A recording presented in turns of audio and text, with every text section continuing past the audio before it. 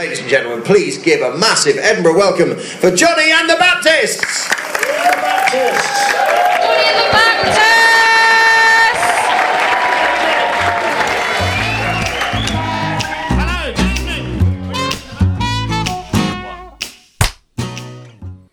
Cool. We're a bit more delayed than normal, but maybe that'll shake it up a bit. Well, I wonder if that's because it's later. What, you think the computer's as tired as we are? Just exhausted. It's 9:30. I know. God, isn't it? God, it's late. Yeah, it is late. How are you, my darling? I'm okay, man. I was in awful mood 20 minutes ago. You were. I'm exhausted. Yeah. You No, were. I mean you took the brunt of it, mate. No. I was reading my phone. While you were complaining, Doing your chatting. How are you? No. I got in and just felt like just like shit today, and then after about 20 minutes of chatting to you and Weedo separately, it's perked me right up. Normally that would take hours, weeks, and you guys managed it in 21 seconds and 21 minutes, even not 21 seconds. That'd be madness. But not even through being hugely like brilliant and kind and just having a normal chat did it. You didn't even have to try and sometimes sort out that's problems. all you need, isn't it? Yeah, It's just someone to talk to. yeah, and vent a little bit, but not too much. It's just quite nice to hear someone's voice. How about you? How are you feeling?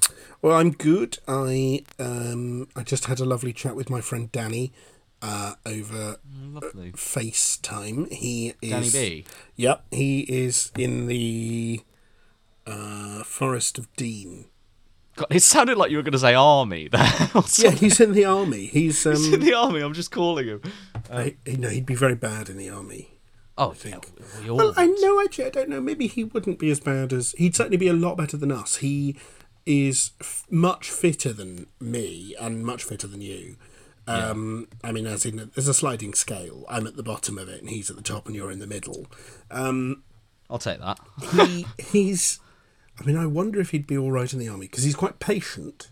You need that in the army. Well, I think. I assume. I assume that would be my. I hope. I mean, he's very good at taking orders. Oh, okay, that's useful in the army. You know, and like, which is useful in the because he used to live with his mum, such as many people did. Not live with her, but live with their mothers. And I thought you were going to go, not you, obviously. and she's very much someone who instructs. Right, okay. And so I wonder if he's quite good at... He's very patient, he's very good at taking orders, and he's quite resilient. So I think Diplomatic. I think he'd hate it, but I think he'd handle it better than you or I. But I don't think this is... It's neither here nor there, is It's it? not, especially for the people who don't know him. This must be such a weird start to the show. Well, that's the thing. I mean, we needed to discuss whether or not we'd be good at army, and the answer's no. We did. But we were talking about how weird it is, things starting to change. He has been with his family, with his in-laws, the grandparents of his little kids. He's got 3 boys, and they're staying in the Forest of Dean where the grandparents live, and they went there right at the start, just before lockdown began. They realised it was going to happen. They decided to go there. There's a lot more space than being in London.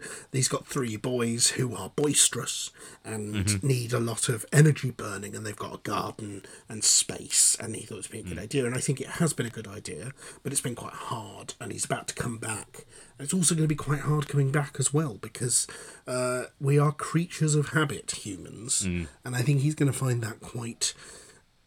He's just talking about it. It was very nice to chat about it and sort of gauge where he was. He also, rather brilliantly, to pass the time and to keep his children occupied and happy and to try and do something creative, he made a film. Yes. His eldest son, who is 8, wrote a screenplay. Yep. They all performed in it, the 3 boys, who are 8, 6 and 8, 5, and 2, and 8, 6, and 2, I think, and they all performed in it, as did the grandparents. Great. Clive, who is the grandfather, played the villain of the movie quite extraordinarily. He's very much the sort of grandfather who either gives it his all or doesn't come along with the thing, and he gave it his all. It was really special. The grandmother also appears as in a smaller role but pivotal. And Danny is, I think, the sort of the henchman of the villain himself, and his wife was the editor. She was brief. She was going to be in it, but they cut her. Cut, Mum.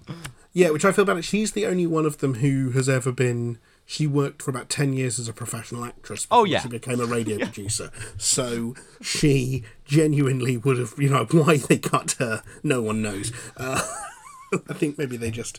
and the littlest one, the 2-year-old, isn't in it very much due to, I think, an increased... Other engagements. Well, I think he lost interest in the project, but it's about a 10-minute film, and it's really good. It's really well shot. It's all done on iPhones. And I just thought, I sort of thought this I suppose there's something kind of, what's interesting here, this is what I'm going to say, is those children will watch that video and they will remember this time as quite sort of halcyon, golden, wonderful period of living in the countryside, when actually Danny and his partner Abby have done everything to make them feel like that, when actually... it's nothing like that. It's it's a pandemic. It's a period of fear and strength. Yeah, so I applaud them mightily. What great people!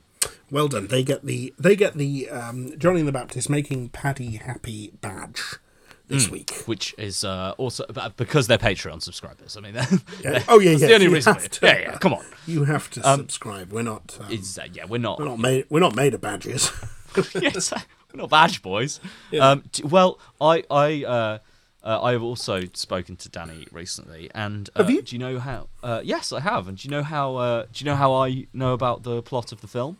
No. You're looking at the composer, who is going to be fully scoring that film. Are you? Yeah, that's Danny rang me up and said, look, I've been making this film and it's sort of, I mean, it's great, but it's got out of hand, and they're now starting to talk about soundtrack. So what, when are you doing the score? I see. I mean, I need to see an edit, and then I'm planning on doing, what I really want to do is try how actual composers do it. Like, where they have the keyboard in front of them, they have the screen, and they play the movie with headphones on, and just play what they feel, man. It's just like kind of live score it and see. Are you what a good enough ideas keyboard player to do that? I mean, I don't mean that in any way dismissively, but don't you have to sort of instinctively? Couldn't you just go? I could totally do that, but I'm looking for, long-held, sweeping, epic chords, not kind of, fine. I'm not the artist, like. But that's what I did Prince. I'm not Prince. I mean, formally, sure.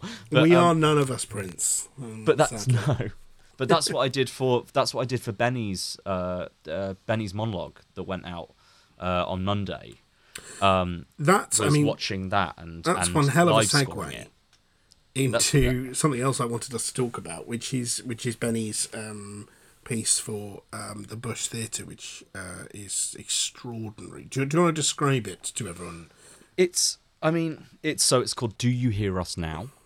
And it is Benedict Lombay giving a monologue to camera that she has written in association with the Bush, and along with 5 other pieces from other artists associated with the Bush, responding to the death of George Floyd and the protests that have come about as a result of that, and the enormous social movement that has, is a struggle that's been going forever, but has been particularly highlighted in the press recently, and keep talking about it because it is at risk of the press trying to let it die out, even though it is still very much continuing forever.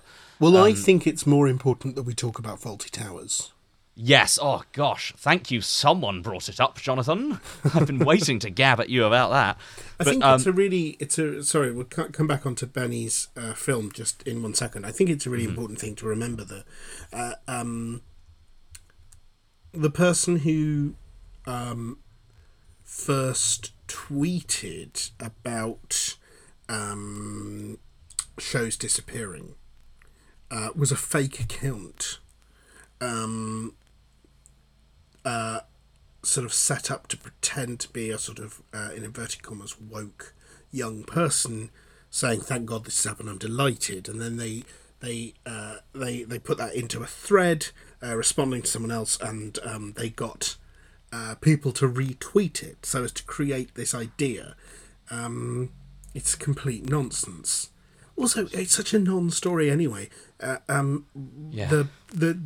episode was edited, and they edited out elements of that episode. Mostly the use of two words that you really can't say, mustn't say, and shouldn't really have then even. But they edited that episode for DVD and for TV about 20 years ago, and it was only because UK TV put out the wrong version, realised, and then recalled that. There is no, and now they're showing the other version. Oh, it's just, I know. It's thank God that's the story, though. Yeah, absolutely. So let's ignore that bullshit for a second and go back to Benny's film. Yes. So it is called Do You Hear Us Now? I'll post the link in the episode description of this, because to be honest, I want to describe it to you, but I actually just ask for 4 minutes of your time to click on that link and watch it. And you can also have a look at it on. Yeah. Sorry, can I just ask about the scoring? Yeah, of course. So let's not talk about just watch the film, watch Benny's performance and her words. I think that's great. But you did score the film. I did score the film. Can you talk to me about that at all? Well, it was really exciting because Benny, she had to put this thing together really quickly, and we talked about it at length about sort of what she wanted to do and whether or not she even wanted to do it. That's the other thing. Benny's exhausted. Yeah. And and it was a big decision for her to say, no, I am going to respond and I am going to take on this job and write this thing because I think it's important. And so I helped her with the sound, and we got, she did all the cameras for herself and stuff like that. And then she said, I really want it to have a rhythm, but not like a song. And I was like, okay, what do you mean? And she pointed me in the direction of a trailer for a Debbie Tucker Green play that's called Ear for Eye. Yeah. That Benny and I went to see at the Royal Court a few years ago, and it hit me right in the face and really struck a chord. And I was like, great. So we looked up all these different things, and then I was like, when I got the footage, I was like, there's going to be, when I watched this for the first time, I'm going to respond. She's an incredibly powerful writer. I'm going to have a response to this that I'm sure I'll be able to replicate every subsequent watch. Because but you'd like to be honest and organic with it, yeah. Exactly. And I was like, if I, watch this 100 times and tweak things and blah, blah, blah, blah, blah, over and over again, it's actually going to be quite far from what my initial response was to it. So we chose like a theme between us, and I programmed in about 8 or 9 different buttons on an MPC on my keyboard, so that I had a bass drum, a snare, a clap, a click, and I knew where they were and I learnt where they were, and then I just watched it and pressed record and just played along with beats as I did it, and we did it in one take because I was like, that's going to be the most authentic version of it, and Benny really enjoyed that take, and so then I just put a bunch of reverb on it and made it sound all nice, and we removed 1 or 2 beats where I'd clearly slipped, shall we say? Where suddenly it's like, or whatever. But yeah, and I'm enormously proud of her, and I'm proud to have been a part of it. So I'd really love everyone to take that 4 minutes and watch it, and I'll post it on we've put it on our Twitter, but it'll also be in the episode description. It'll be in the episode description. I implore you, if you are still listening, to take 4.5 minutes out of your day and watch that. Watch it right now. Yeah. Should we call it a day? We absolutely should. I mean, it's it's nearly 10. It's very late. I know, isn't it? I'm so sorry this episode's out late, by the way, because you're hearing this now, and this will probably go out at about 11. Just have caught the Tuesday rush. Yeah. Thank you to everyone. We've had a couple of new Patreon subscribers just yesterday. That was really lovely. Thank you to both those two new people yesterday. We also have a video to upload that we haven't yet. We promised we would yesterday, but we will probably tomorrow, realistically. Yeah. Now. Yeah. But we are going to start uploading. We think a video a week to Patreon. So there's even more good reason. I said for my birthday we're going to upload a version of the song "If I Were God" that we performed the other day, which is hilarious because I forgot it. And it'll be just for you guys who support. If you don't want to Patreon, you can also buy us a coffee, ko-fi/Baptists. And if you do that in the next few days, or you've done it in the last 30 days, you'll be able to see the video as well. But if you can support us in any way on Patreon, that'd be great, because it's reliable income and it means we can keep doing this, and it's a great way for everyone to keep, keep us all going.